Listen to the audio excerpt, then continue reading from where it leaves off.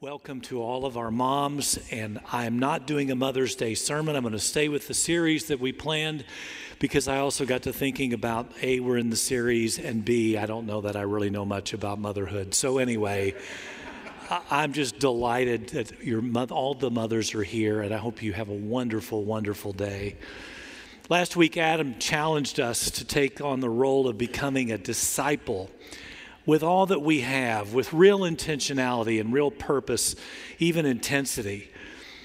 And today I want to talk about one piece of what it means to be a disciple, one piece that God designed for those who would follow his Son, one piece of Scripture, and focus that attention on it because it's that important, and it's something we typically have forgotten. It's about dwelling with God. It's about taking the rest and the risk that we need to dwell with God well. So we'll look at Scripture and we'll see what Scripture has to say about this thing called the Sabbath. It's a given. It's a given that we live in a very restless culture. I don't know about you, but I kind of don't know when we're supposed to stop. I'm a little neurotic, let me just say that right up front. So at the end of the day and the end of the evening, if my inbox on my email still has stuff I haven't responded to, before anything else, I've got to respond to that. And I feel like the pressures of the day, not only for myself, but for many people I talk to, are just ever increasing. Part of that is because we're on an electronic leash all the time. And part of that is just the pace of the world is ever intensifying. And what we want to learn today about the Sabbath is that it has to be addressed. It's still relevant for God's people, and it's something we've got to pay attention to. So a little history. This concept of the Sabbath, that God worked 6 days and then took a day off and rested, got immortalized in the Ten Commandments, in the fourth commandment, which I'll read in just a moment to refresh our memories.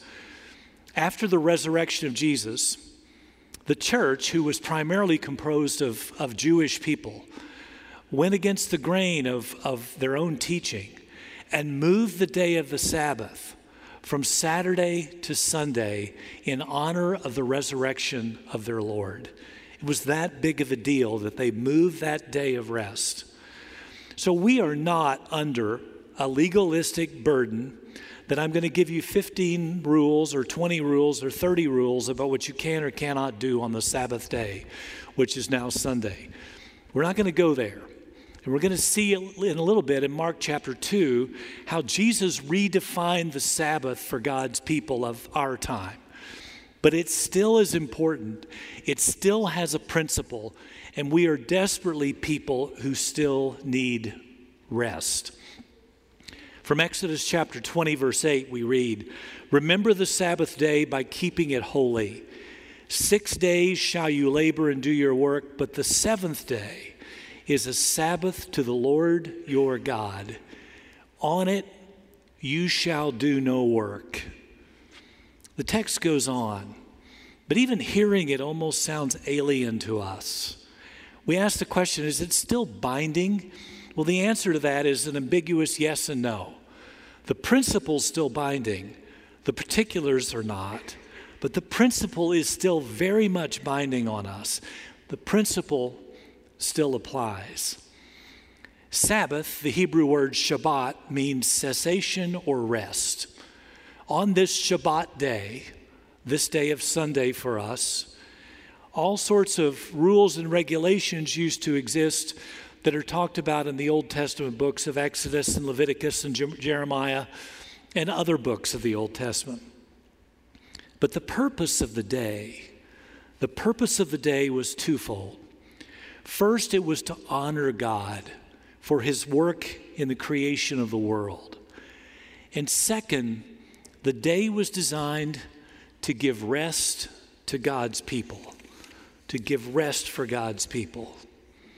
So let me just bluntly ask you, how rested do you feel? I suspect if I did a 1 to 10 survey and said 10 was maximum stress and 1 was you're feeling awfully well at peace, I imagine I would have more people closer to a 10 than a 1 in this congregation who are gathered today. It's because the pace of our lives is so intense. Bud Wilkinson, the legendary former football coach of Oklahoma football, 50 years ago coined a really great truism. He described a football game as 22 men desperately in need of rest, watched by 60,000 people desperately in need of exercise. I think he got that just about right. And I think it's true for us that the rhythms of our life, the rhythms of rest and relaxation versus the rhythms of work, are off. They've been skewed so far to the place of work, 24/7 communication, that I think a lot of Christians are really asking themselves, when do I rest? I'm not suggesting it's going to become easy. I'm suggesting we can become rested. And God has a way of making that rest happen. Let me describe for you what the Shabbat was that I experienced when Laurie and I finished up my seminary training in Jerusalem. We were there for a few months finishing up. We were in a summer in Jerusalem. What a great experience that was. I'll never forget it. And Jerusalem's a bustling city. Even back 30 years ago, Jerusalem was a bustling place. But we were there in that city, and when the first Shabbat hit, we were living right on Mount Zion, by the way, which is a holy mountain. I always had to make sure I put a cap on my head when I went outside because you had to have your head covered if you were a man. And I remember that first Shabbat and just coming out of our little room and looking over the city, this bustling city of Jerusalem, now about 800,000 people, then a few fewer. But you looked at this bustling city and there would be cars driving and people going places, just like any normal city. But on the Shabbat, on Saturday, on the Jewish Sabbath, that first morning I woke up and looked out and there were no cars. There were no buses. There was no noise. There were no people walking long distances. The rules were the rules. You couldn't work, you couldn't drive, you couldn't ride, you couldn't do anything unless it was an emergency. And you could only walk as far as the nearest synagogue. And the rest of the day, the rest of the time, was designed for family, for worship, for being with the ones you love, and for good food that had been prepared the day before. That's the way Shabbat worked. Well, I was kind of young and naive, obviously, and I thought, well, back then I was a runner. And I was trying to run every day, and so I put on my shorts and my little T-shirt and went running through the streets of Jerusalem on the Shabbat. I've never been looked at like I've been looked at. Now, my legs are funny looking, but it wasn't for that reason. It was because I was working on the Sabbath. And these Hasidic Jewish men would be sitting on their benches outside, praying and nodding and reading the scriptures, and they would just stop and look at me. What are you doing? And who are you to be violating the Sabbath? So I kind of figured it out after a while, and I ran back, and I didn't run anymore on Shabbat. But there was something wonderful about that day. Yes, it was legalistic, and yes, there were lots of rules around it, but there was also a sense of great peace. Here were modern people living out the command from Isaiah. If you keep your feet from breaking the Sabbath and from doing as you please on my holy day, if you call the Sabbath a delight, and here's the key verse, then you will find joy in the Lord. Then you will find joy in the Lord. If there's one concept I hope we take away from this morning, it's that this day of the Lord is meant to be that which provokes joy in and through us. I'm not suggesting a return to the ways of the law, but Jesus had it just right. And I'd like for you to turn to Mark chapter 2, verses 23 through 28. So find your Bibles on your devices that you brought or the Bible underneath your seat, the red Bibles. Turn to Mark chapter 2, beginning at verse 23. Jesus reconfigures the Sabbath. He reorders the Sabbath. And he does so in a brilliant way, and in a very simple way, but a very brilliant way about what this day is for. From beginning at verse 23. One Sabbath, Jesus was going through the grain fields. And as his disciples walked along, they began to pick up some heads of grain. The Pharisees said to him, "Look, why are they doing what is unlawful for the Sabbath?" He answered, "Have you never read what David did when he and his companions were hungry and in need? In the days of Abiathar the high priest, he entered the house of God and ate the consecrated bread, which is lawful only for priests to eat. And he also gave some to his companions. Then he said to them," here's the key verse, here's the key principle of the morning. "The Sabbath was made for man, not man for the Sabbath. So the Son of Man is Lord even of the Sabbath." The Son of Man is Lord even of the Sabbath. The Sabbath was made for man, not man for the Sabbath. Now this infuriated the Pharisees. But this is Jesus taking ownership of that which God had designed for our good, for our benefit, for our joy, and for our well-being. This is what this day is for. This set of verses couldn't be more clear for Christians today. The Sabbath was made for man, not us for the Sabbath. So the question becomes, what does a Sabbath look like for us? Well, first of all, it's a day of worship. So what would you expect the preacher to say? It's a day of worship. I'm glad you're here. I'm very grateful for that. You're doing what you're first called to do on this, the Lord's day. You're here. We're called to do our best to keep life from interrupting us and not observing worship together with the living God. Now, I know from personal experience, and I just know from knowing you, that this is a really hard thing to keep. There are a lot of distractions on Sundays now. Distractions that 50 years ago didn't exist now by the bushel basketful. I mean, there's just a lot of distractions. When Laurie and I were raising our kids, they were all really into sports. And there was a day and time when all that first started that Sunday was kind of a protected day. And then it became Sunday wasn't a protected day. And so Laurie would go to the tournaments and I would work, and then I would join him in the afternoon. But the truth is, Sunday was no different than any other day of the week, and it's not that way now. It's not a protected day. So saying no to something to be worshiping with God's people, I'm not going to give you a legalistic rule about that because I don't believe in doing that. But I will say protect and guard your Sabbath as best you can, as best you can. And don't hear the penalty part of it, hear the joy part of it. There's a built-in joy about being with the people of God. There's a built-in joy about a day of rest.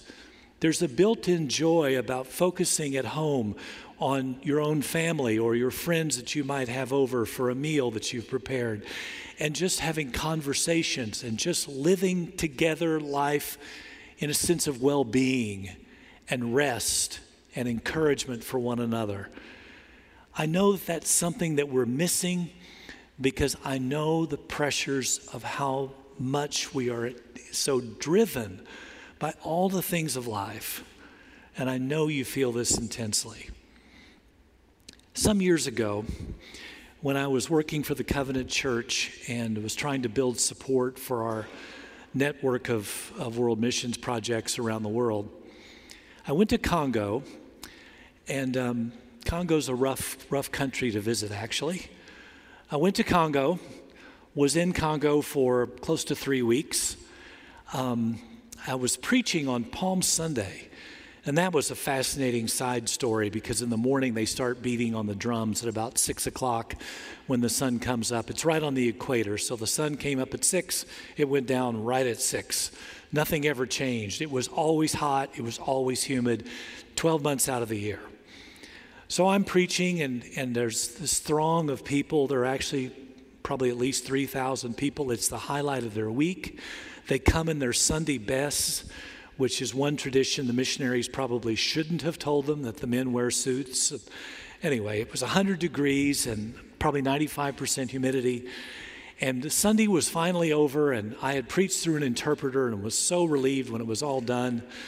And the president of the Covenant Church in Chicago came up to me and said, Bill, we're going to have a very special lunch with the pastor of this congregation, and we're going to go to his house.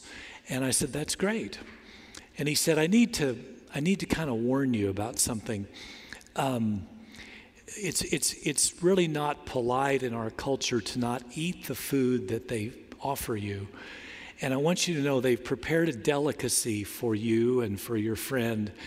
And so it's going to be monkey meat. And you'll just need to eat it. That'll be the polite thing to do. And I gulped and I said, okay, I'll do that. I'll eat monkey. And so we went to their home, and it wasn't really a home. This was a hut with a thatched roof. And the couple had gone to all kinds of trouble to make us feel very, very hospitable.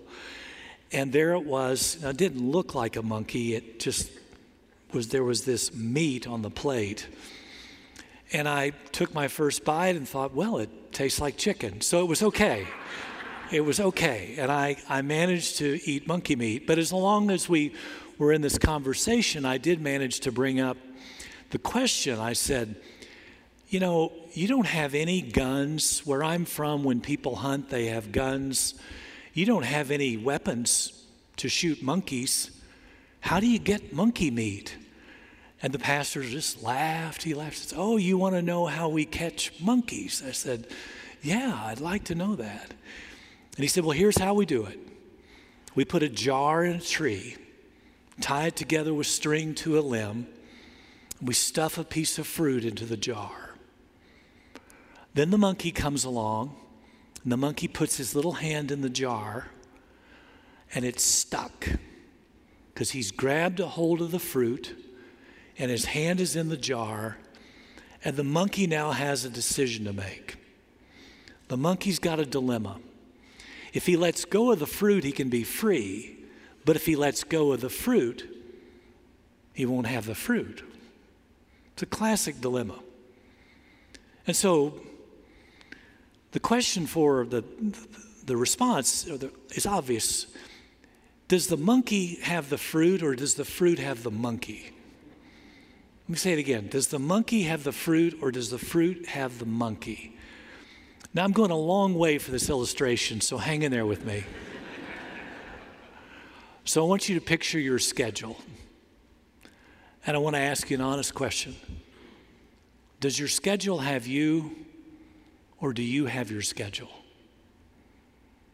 Because if the schedule has you, you obviously haven't let go of something. Does your schedule have you, or do you have your schedule? I think it's an important concept. And I think it's an important concept because of the lives that we live. Because we are so busy. We are so absolutely busy. Here's the dilemma. Think of your very busy schedule.